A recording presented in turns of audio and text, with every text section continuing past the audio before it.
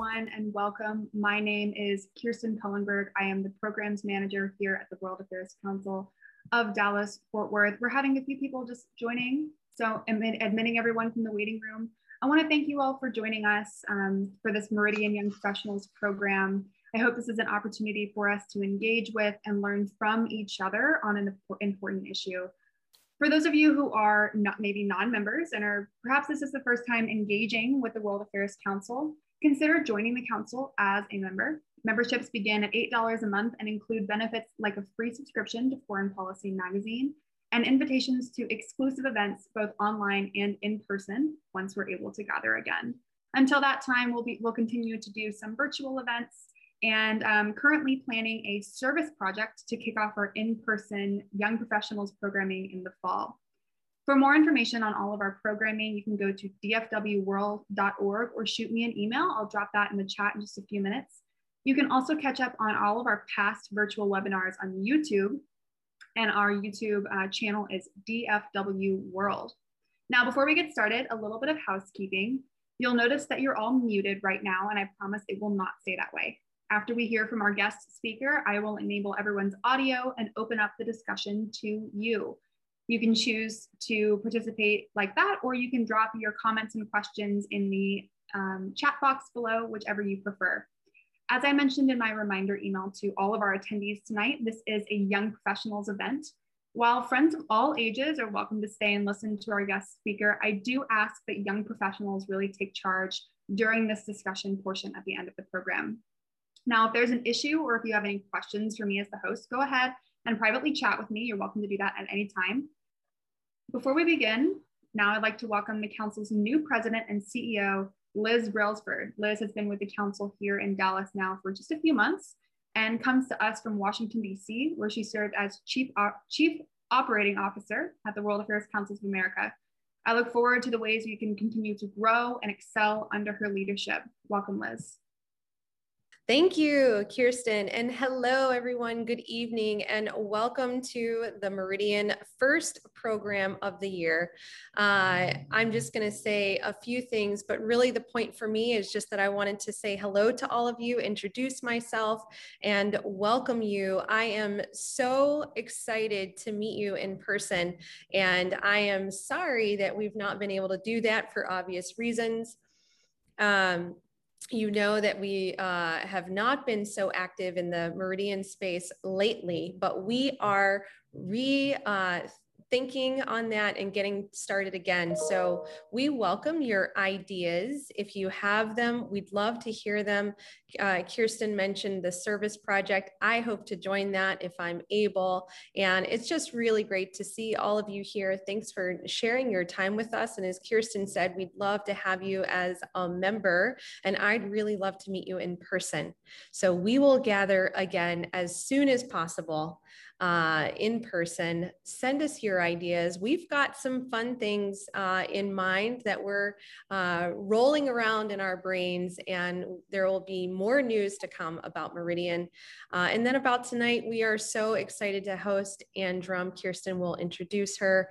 This is an extremely important topic that Ann is devoting blood, sweat, and tears to right now in her work.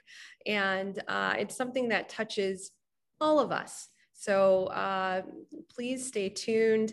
Ask her really good questions. She's ready for you. We really value this group. We want you involved with the council. You are important to us. And so thanks again for coming. Kirsten, thanks for having me. And Ann, thanks for joining us. And with that, I turn it back over. Thank you so much for that, Liz. Our guest this evening is Ann Drum. She's North Texas organizer for American Promise, a nonprofit organization founded in 2016 to advocate for a 28th constitutional amendment to combat the issue of unchecked political spending by corporations, unions, special interest groups, and wealthy individuals.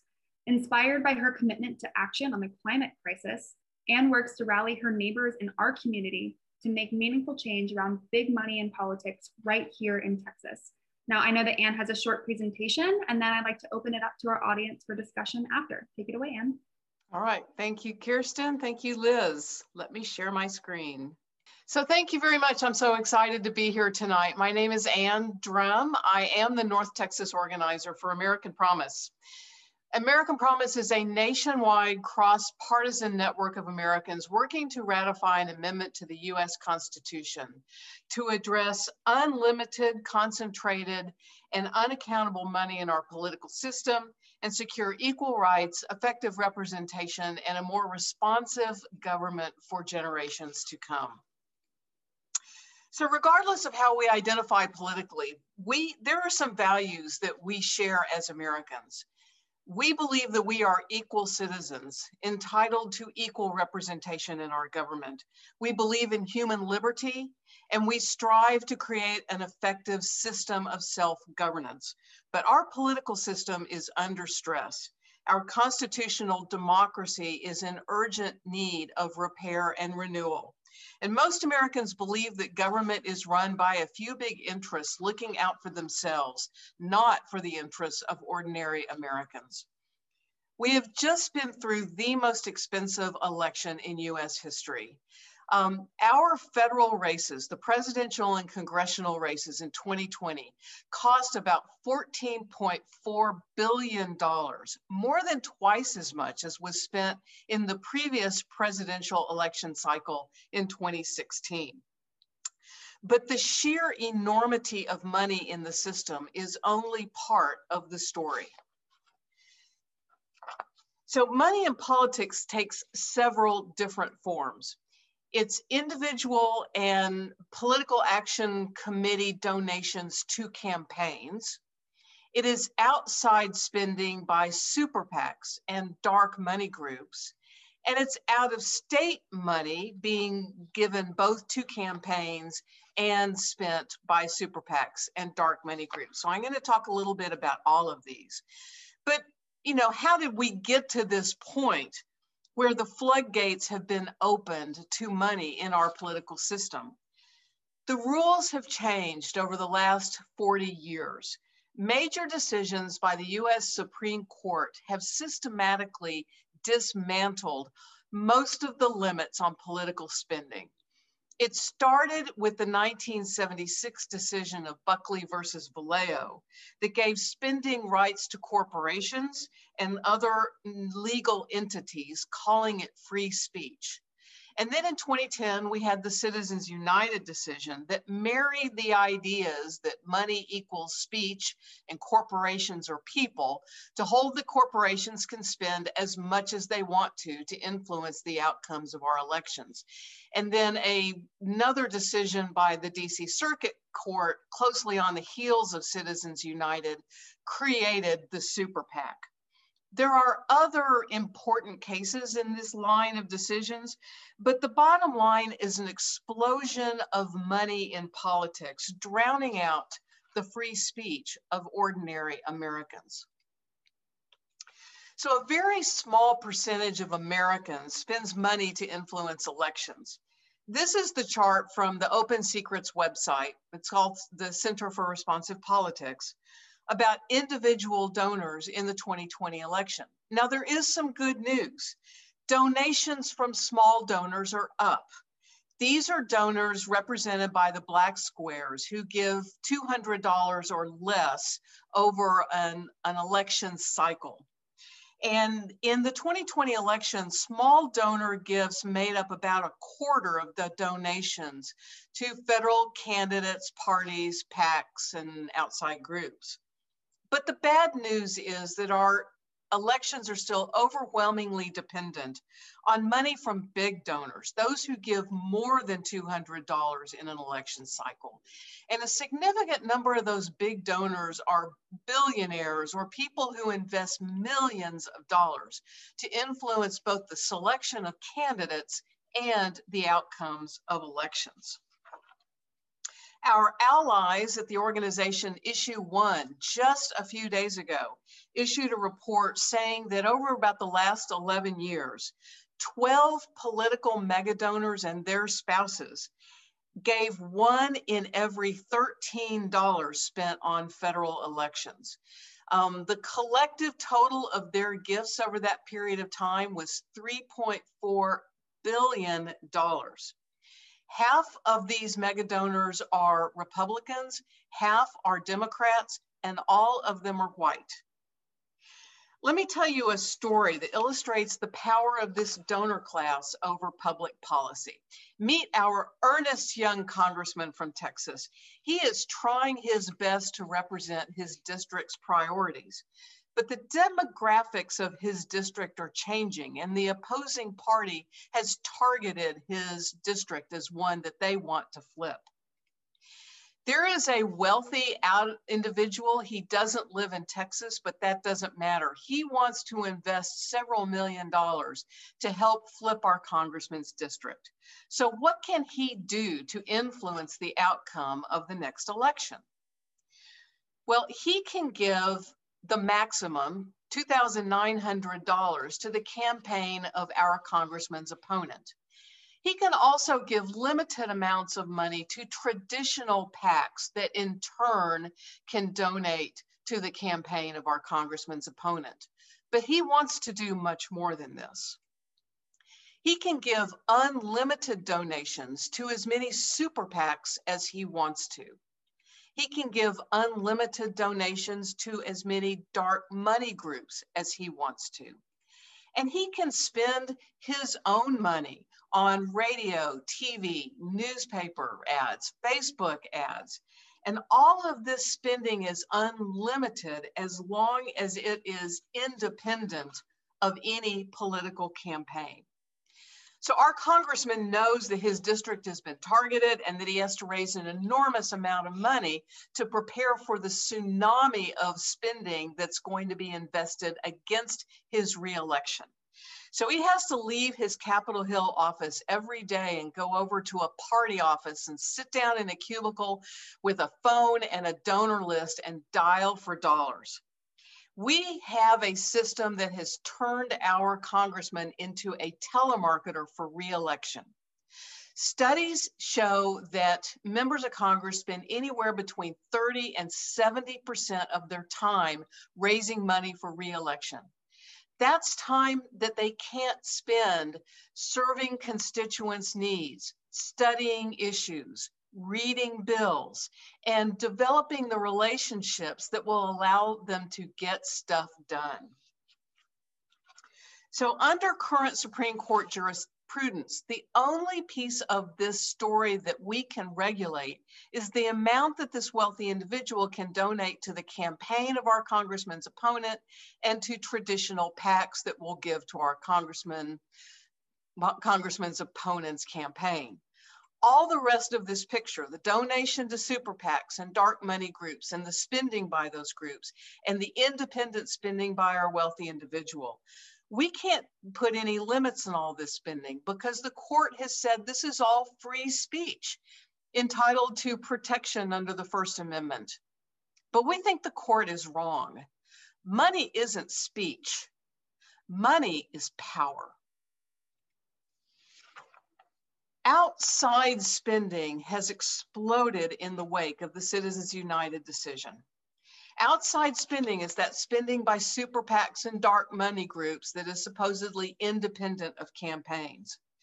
And while historically conservative groups have been the bigger outside spenders, that changed last year. The graph on the far right is 2020, where you can see that liberal outside groups for the first time overtook conservative outside groups in outside spending. But look at the total by liberal and conservative outside groups together. Outside spending doubled in 2020. If you look at how this has grown over the years, the Citizens United decision was in 2010. So you can see it started to get bigger in the presidential cycle in 2012, a little bit bigger in 2016, and then look how it jumped in 2020. We can't do anything about this outside spending without a constitutional amendment. Now, another thing that the 2020 election showed us is that both parties are equally adept now at playing the dark money game. So the dark money groups are the ones that don't have to disclose their donors. This is an article from Open Secrets talking about the record-breaking amount of dark money in the 2020 election $1 billion, which largely was spent to the advantage of Democrats. Dallas Baptist University is a global, Christ-centered institution whose students are making an impact in business, law, medicine, education, public service, and the list goes on. DBU is honored to sponsor the Global IQ podcast and to offer a significant scholarship for World Affairs Council members towards a master's in international studies. For further information about this scholarship or about DBU in general, email Lee Bratcher at leeb@dbu.edu. You can see again how the Democrats dominated dark money spending in 2020. And this is what the article said. After years of dark money overwhelmingly boosting Republicans, this marks the first presidential election cycle where dark money benefited the Democrats. So I love this tweet by Rhode Island Senator Sheldon Whitehouse. He said this: "A Republican once told me, quote, if you want to get rid of dark money, you're going to have to raise a lot more of it." Okay, done. Now will you help us get rid of the damn stuff? The solution to dark money is twofold. It's disclosure through legislation, which we can do under current jurisprudence, plus a constitutional amendment to deal with the total amount of money in the system. Out-of-state money is also now a big issue. It's increased to the point that many elections that we used to think of as being local have now been nationalized. This graph from Open Secrets shows the percentage of donations in the congressional elections that came from out of state. And so the two lines on the bottom are the donations to House Republican and House Democratic candidates, the red and the blue. And then the two lines on the top, donations to Senate Republican and Senate Democratic candidates. And as you can see, in all categories, donations crossing state lines to influence those races has risen significantly over the last two presidential election cycles. And again, the Democrats have turned the tables on the Republicans. This shows out-of-state donors to state-level candidates. So here we're not talking about donations to congressional candidates, but to candidates for state legislatures. And you can see that in 2012, outside donations largely went to the benefit of Republican state-level candidates. And then it evened up in 2016. And then Democrats just took off with the donations to state-level candidates in 2020. And here in North Texas, I would say an example of this phenomenon was the race for the 24th Congressional District, which Beth Van Dyne holds. That's a congressional seat, but it was also a significant factor in state-level races. So the system has been flooded with money, big money, dark money, super PAC money, out-of-state money. It's drowning out the voices of ordinary Americans. But we're optimistic that a constitutional amendment to address this problem can succeed because we know we have Americans on our side. There is deep support among Republicans, independents, and Democrats for a constitutional amendment to address the problem of money in politics. Our advocacy task is to organize the grassroots pressure on Congress and state legislatures that will get us across the finish line. So we do have one version of a constitutional amendment that's been reintroduced into Congress by Congressman Ted Deutsch of Florida. And I'll just read this to you. To advance democratic self-government and political equality, and to protect the integrity of government and the electoral process, Congress and the states may regulate and set reasonable limits on the raising and spending of money by candidates and others to influence elections. And then Congress and the states shall have the power to implement and enforce this article by appropriate legislation, and may distinguish between natural persons and corporations or other artificial entities created by law, including by prohibiting such entities from spending money to influence elections. So keep in mind, the purpose of the constitutional amendment is to remove the obstacle that the Supreme Court put in place with the decisions in Buckley, Citizens United, and other cases. The constitutional amendment is not legislation. Once you remove the obstacle and redefine political spending, then Congress has to get to work setting the rules for federal elections, and states have to get to work setting the rules for state elections. And the rules that Texas sets for Texas elections are going to be different from the rules that California sets for California elections. And in a federal system, that's the way it should be. But before we can set any limits at all, first we have to enable Congress and states to set those limits by passing and ratifying a constitutional amendment. Now, there are some other ideas about what the amendment should say. The conversation among constitutional scholars and advocates about what the language of the amendment should be is still very much an active conversation. But this is the version that right now has the greatest support in Congress.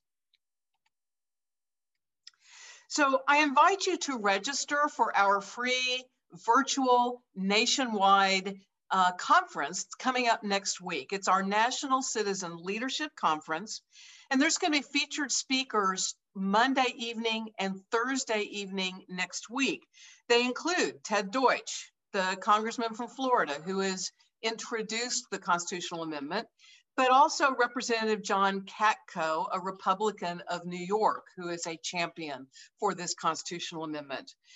We're going to hear from Deval Patrick, the former governor of Massachusetts, Colonel Lawrence Wilkerson, retired of the U.S. Army. He's the former chief of staff to General Colin Powell. We're going to hear from Representative Jamie Raskin of Maryland. He's going to be interviewed by Deborah Winger, who is a member of the American Promise Board. That should be fun. We're going to hear from Reverend Mitchell Hescox, who is the president of the Evangelical Environmental Network, and also Peter Schwartz, the co-founder of the Global Business Network. So there is a link in the chat where you can register for the conference. Again, it's free.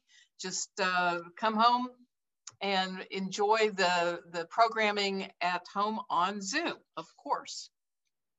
Here in North Texas, we have a resolution in the state legislature, which we're using to build support among state lawmakers and prepare for the day when there is going to be a conversation in Austin about ratification of this constitutional amendment. And one thing I ask you to do is please write a letter to your elected representatives. And I would ask you to look at the link in the chat and go ahead and copy it and open it in your browser as we are in our Q&A period tonight. This is an opportunity for you to tell elected officials in your own words why you would like them to deal with this issue of money in politics. And we want to deliver letters from constituents in the lobby day meetings that we are in the process of setting up right now. We've got at least 4, and I hope 6 or 7 lobby day meetings over the next couple of weeks. And we want to deliver your letters. So I'd be really grateful if you would just take a couple of minutes tonight and open this link and fill out the form so that we can produce a letter that we can deliver to members of Congress and also to your state legislators. You are our best advocates, and it's really an important way that you can support our Lobby Day volunteers. So thank you so much for doing that. And so I appreciate your attention. I am very much looking forward to the conversation. And these are our social media links. If you're interested in following our work, you can find us on Facebook, Instagram, Twitter, or send me an email at americanpromisentx@gmail.com. So I'm going to stop my screen share and let's go into some conversation. Great. Well, thank you so much for that, Anne. One of my biggest questions coming into this was, why a constitutional amendment? And I so appreciate how you laid it out in front of us, that really it's removing that the barriers set by the Supreme Court. So I particularly want to begin with this question before I open it up to our audience in attendance. Why is this issue of dark money and out-of-state money in politics such an important subject for young professionals to stay engaged on? The future of American politics belongs to us. The future of America belongs to us. So what forces are out there that are using this money to prevent the future that we all want to see come alive?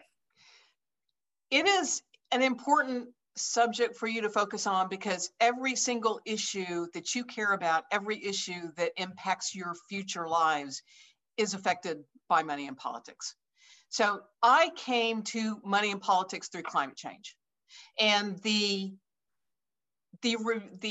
documentation of the effect of big money on dissuading Congress, not just from responding to the crisis elements of climate change, but also the opportunity elements of climate change. Mm-hmm. It is very well documented, but climate isn't the only issue.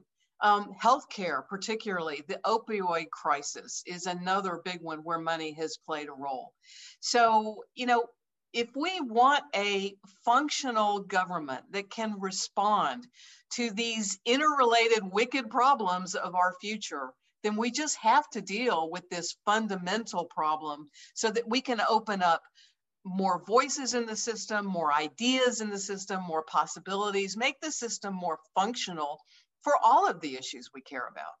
Absolutely. And I know that this group on the call tonight, we're young professionals that are incredibly involved, engaged in our community. So I do anticipate that we'll get some of those letters to our representatives, both in our state house and at the federal level. So I encourage everyone to do that. I'll be following up as soon as we wrap up here tonight.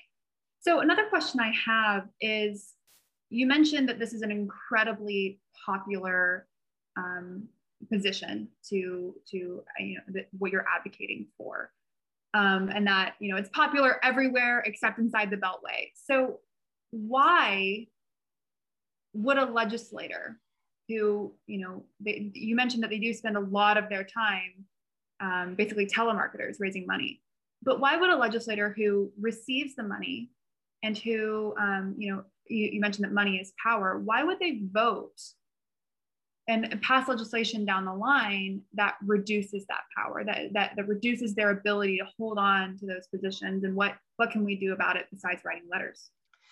We have to show them that an alternative is available. I don't think that members of Congress particularly like the system that they're working under. And, a lot of people go to Washington wanting to address issues that they're passionate about, and they get sucked into a dysfunctional system.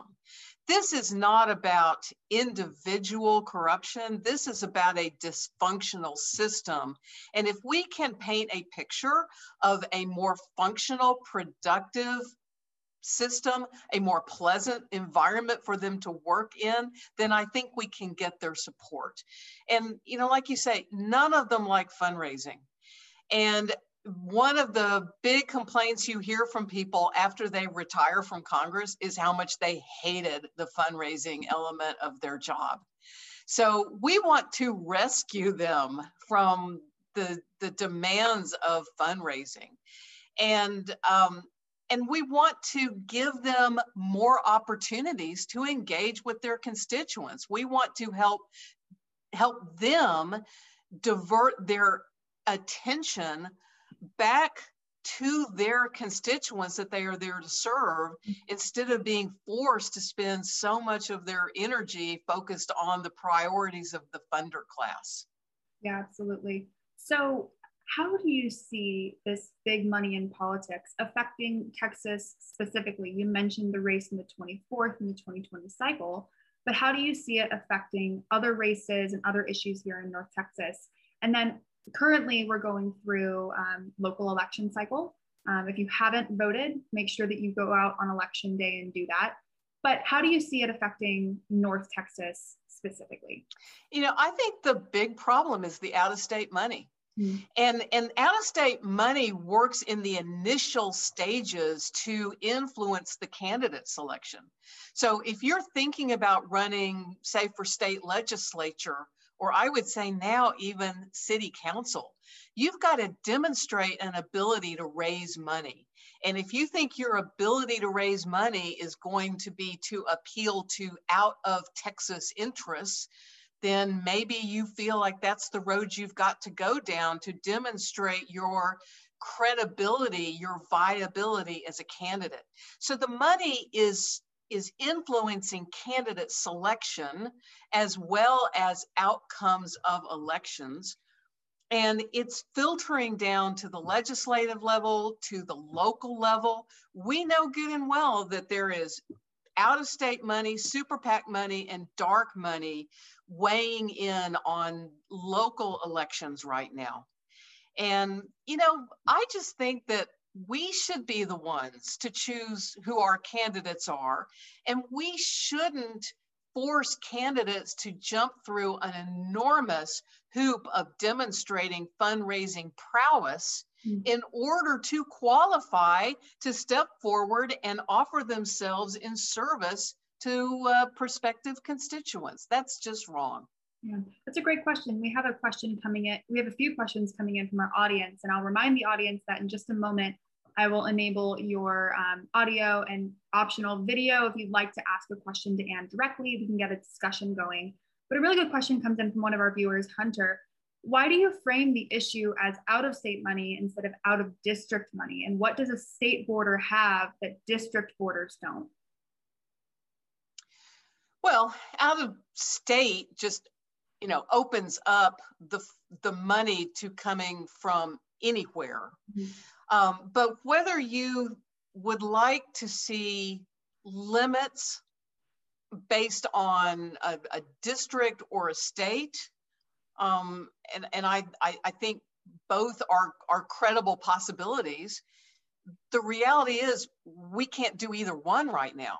So if you're wanting to write legislation limiting how much can go to a congressional candidate, how much you can donate to a congressional candidate, or how much you can donate to a super PAC that's weighing in on a congressional race if you don't live in that district or if you don't live in that state, however you want to write that legislation, right now, we can't enact that legislation because either way that you write it, it's interpreted as a violation of free speech under current jurisprudence.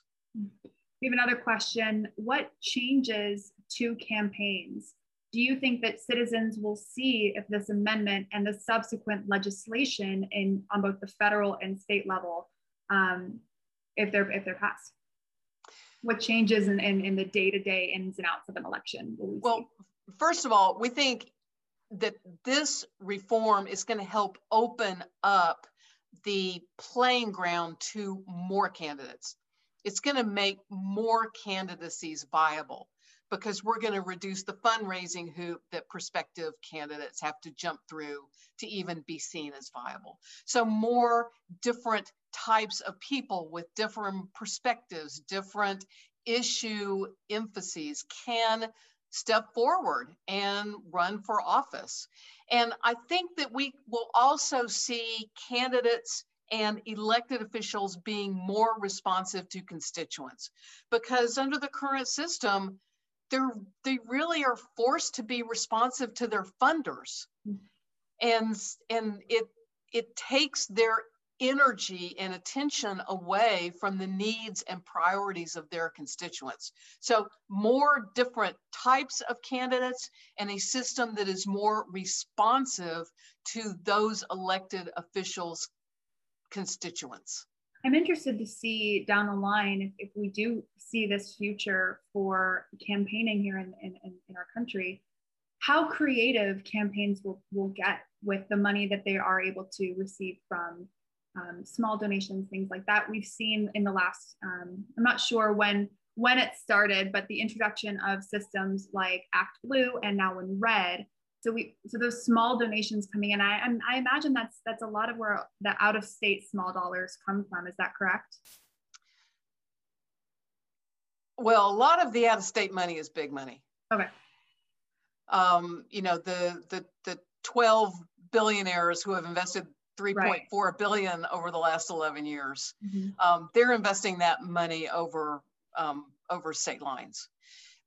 You know, the growth though in small dollar donations is a good thing in my mind, something to be encouraged. And we think that this is the kind of fundamental reform that will help small dollar funding schemes get traction. So there are some places around the country where small donor programs are being attempted. And while that is not specifically part of our advocacy, if you are interested in seeing more experiments in small dollar funding, like matching programs or voucher programs, then you're going to be more likely to see those experiments proliferate if we can get this fundamental reform enacted. Because this reform is going to address some of the pushback from the big donors that aren't interested in seeing small dollar donor programs take off. Absolutely. Well, now what I've done is I have allowed all of our participants to be able to unmute yourselves to engage in this conversation. I'll continue to ask questions, but if you'd like to ask a question to Anne directly, please feel free to enable your audio and video. We can get a good conversation going. What is the system? Can you remind us of how a constitutional amendment gets passed? Sure. So the way we have passed all 27 previous constitutional amendments is that both chambers in Congress have to pass the identical amendment language out with a 2/3 majority. So 2/3 of the Senate and 2/3 of the US House pass the amendment out, and then it gets ratified by 3/4 of the states, which right now would be 38 states. So far, 22 state legislatures are on record as being supportive of this amendment. They have passed resolutions calling on Congress to pass an amendment and send it down to the states for ratification. So 22 are on record as supporting it. We need 38. So that's the challenge, is to build the support in the remaining 16 states that will get us ratified. So how close are we? Well, right now, we know that 22 states have said that they're on board. So do you see this being a long fight? You mentioned, in our conversation earlier, this doesn't have to be the 28th Amendment. In the past, with the fight for the Equal Rights Amendment, that spans such a long period of time. How long do you see this taking? I hope that it wouldn't take very long, again, because we've got so much public support for this. And you're right. The next amendment is the 28th, and we certainly hope that our amendment is the next one. But there's at least one other candidate out there that's getting a lot of attention. But whether we're the 28th Amendment or the 29th Amendment, we think that we can get this done pretty quickly. And in fact, American Promise has a stated goal of having the amendment passed and ratified by July 4, 2026, which is our nation's 250th birthday. Wow, wouldn't that be an amazing birthday gift? Yeah. A reminder to everyone, you're welcome to enable your audio and video and ask a question if you have any for Anne. So another question I have is, how is this amendment the same? Is this amendment the same, or how is it different from other big democracy reform bills that we've seen passed recently? For example, the House HR1 bill. Right. So the HR1 bill, the one that the House passed earlier this year, is a comprehensive reform bill that now is before the Senate. It's got lots of stuff in it, including some small dollar matching ideas, like I talked about a minute ago. It also has some language that is supportive of this constitutional amendment, but it is not the vehicle by which you get a constitutional amendment. So HR 1, HR stands for House Resolution. It is a bill. To get a constitutional amendment, you have to have a joint resolution. You have to have HJR and SJR. So you have to have, it's a different type of bill with a different nomenclature that has to be passed by both chambers of Congress.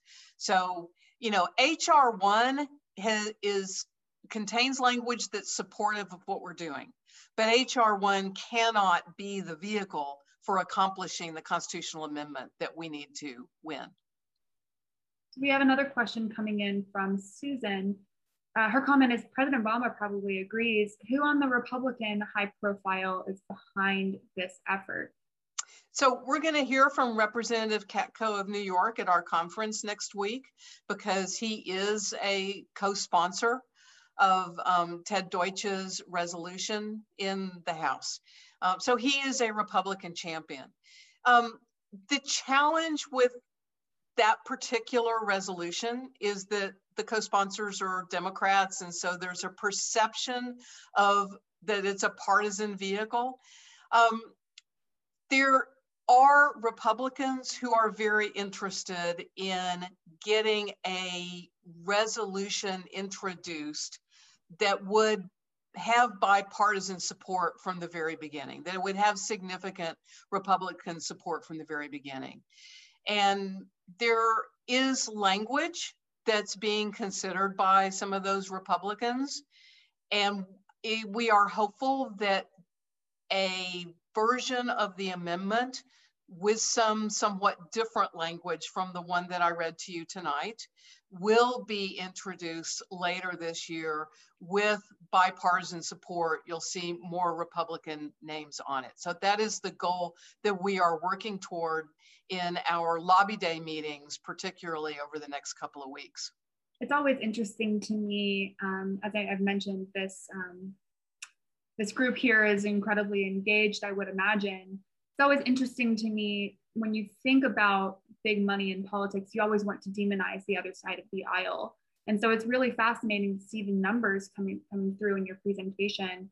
Where else what other resources can our attendees tonight use to find out where money is coming from in their elections, maybe that they've supported in the past, and to keep track of elections or candidates that they're supporting now?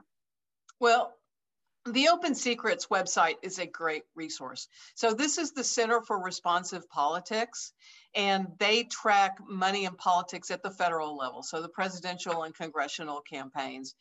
And I really encourage everyone to take a look, opensecrets.org, because they do a really good job of explaining what the data means and explaining complicated topics like dark money and identifying, the big individual mega donors, ranking them and breaking down data by campaign. So if you're interested in a particular race, if you want to look and see, for example, in the Senate race last year between John Cornyn and MJ Hagar, if you wanted to see, where the money came from and how much of it was in state and how much of it was out of state. If you want to learn more about the super PAC spending and the dark money spending, Open Secrets is a great resource for that.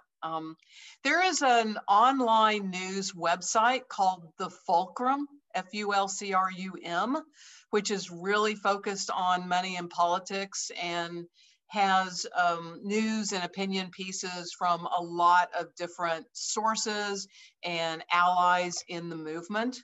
So that's another resource that I would highly recommend. Well, great.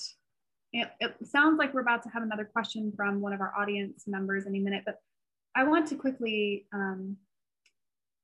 I had something in my head and it's suddenly gone. Isn't that the worst when that happens?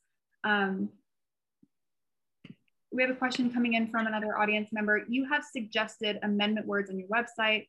Legal language can be so difficult to understand sometimes, and I totally understand that. Can you talk more about the need for precise and specific language in order to pass an amendment like this, and how many revisions have amendments historically gone through before being passed? Thank you so much for that question, Caroline. You're right. The language has to be precise because it is the language that courts will use to decide questions that arise after the amendment is passed. So I'll give you an example. The question of whether you use the word shall or may regulate. So Congress and the states shall regulate, and Congress and the states may regulate have two very different meanings. And so you have, constitutional scholars will weigh in on the ramifications of one choice over the other. And that informs the ultimate decision by Congress about which version of an amendment they want to pass. So yes, language in constitutional amendments has to be very specific, and it is informed by scholarship, by people that have studied constitutional jurisprudence over the last, more than 200 years. Mm-hmm. In terms of amending a constitutional amendment, I think if that was the question, really that doesn't happen. You pass the constitutional amendment and then courts interpret the language of the amendment. But of course, we do have the unique example of prohibition, where we passed the constitutional amendment outlawing alcohol and then realized we made a big mistake. And so we passed another constitutional amendment undoing that. But that is a unique example in American history. Absolutely. It always seemed to me like it was the big, oh no, what have we done? Mistake in American history. It seems like we have a question coming in from Sam. Sam, go ahead whenever you're ready. Yeah, absolutely. And thank you so much for taking the time to come talk to us. I really appreciate you being here. I have a couple of questions surrounding this, but I think the one that's most pressing right now is that how do we, I think, as your research has shown, right, a lot of political leaders in the US and a lot of Americans would be in favor of this kind of amendment or implementing some form of restrictions on political spending. But given what's going on, what else is going on right now in the country, right, with pandemic management, with issues of racial justice, with issues of police brutality, right? So many other high-profile domestic issues happening right now. How do we find a place in our current political narrative for this issue when there are so many other issues domestically that could ostensibly be seen as more important or more pressing? You're right.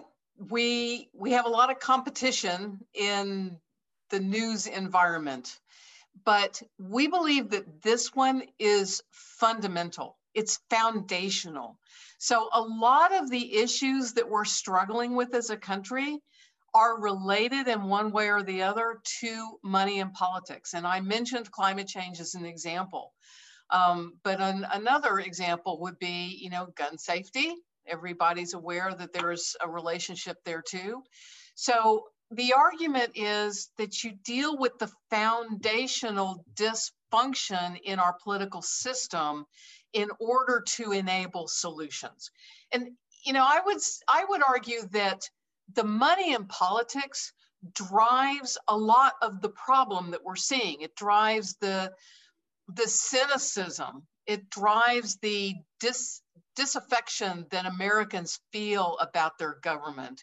It drives the rhetoric to the extremes, and it helps raise the temperature of the political debate. And if we can deal with foundational problems like this, then maybe we can help bring the temperature down and help Americans remember that regardless of our political affiliation, we do, as Americans, share certain values, and that we can build on those shared values to find some answers to these very difficult problems. Absolutely, and that's such a good point.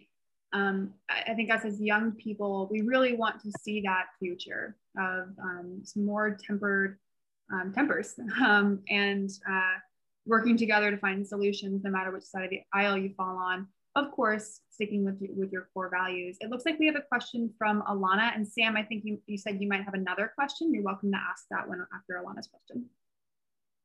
Thank you, Kirsten, and thank you, Anne, for being here. I was wondering if your movement includes specific restrictions on these unchecked dollar amounts. Do you have specifics on what those caps would be?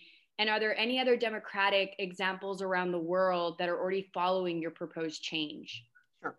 So unfortunately, I do not have model legislation that I can show you. In general, we want to see some limits on what wealthy individuals can give to super PACs. I think that is really important. Perhaps some limits on what those super PACs can spend to influence any particular race. We want to see disclosure. We really should not have $1 billion of dark money in our system where we don't know the source of that money. We don't know the agenda behind that money. And some of that money is foreign money, I can guarantee you. As to other democratic systems, how they carry out their campaign finance, unfortunately, I have a hard enough time just understanding some of the complexity of US campaign finance. So I have not made an effort to research other countries. I would love to have an answer to that, and I wish I had an answer for you tonight, but unfortunately, I just really am not well informed in that area, so I wouldn't want to attempt to answer. Well, perhaps that's something we can expand on in future young professionals programming, comparing systems from across the world. Well, I want to take this moment to encourage everyone, if you have another question, please ask. We'll be here for another couple minutes. But reminder to everyone that Anne dropped a link in the chat. If you'll scroll all the way to the top, write a letter to your elected officials explaining why you want them to address money in politics. Follow the link. It's so easy. I'm going to be doing it right after. So that's everyone's little bit of homework for tonight. And so you don't just have to do one tonight. You can keep doing it.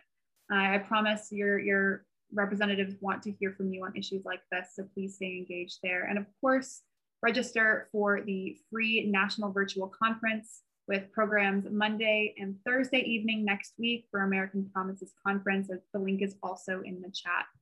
So I want to, if no one else has another question, I want to thank Anne for your time. And this has been such an informative program. Anne, do you have any last words for our attendees? No, I just really appreciate your interest. Thank you again for supporting our Lobby Day volunteers with your letters. And if you have any interest in getting involved with us, we have a monthly chapter meeting, which of course we're doing by Zoom right now. It's the third Tuesday every month at 7 p.m. I would be happy to talk to you about your particular interest in this subject. So you can email me at AmericanPromiseNTX@gmail.com, NTX for North Texas, or you can just visit our website, AmericanPromise.net, to get information about the organization, and really appreciate your interest in strengthening our system of government so it serves all of us. Thank you so much. Well, as the World Affairs Council, as the Young Professionals of the World Affairs Council, of course, we are engaged internationally. So we want America to be that example for the world when it comes to democracy and our values. So stay engaged there. I want to invite all of our young professionals on this call to keep engaged with us. As Liz mentioned in her opening, we have a couple of really great reimagining processes going through right now. And one of those is the Young Professionals Program. We've taken kind of a bit of a break during COVID because as a young professional myself, if I were invited to one more Zoom call, I was going to scream. So I am excited that you are all here. Stay engaged. We'll have another couple of program announcements coming very soon. And I hope that you'll join us when we do resume in person this fall. Thank you all so much for joining tonight, and have a great evening.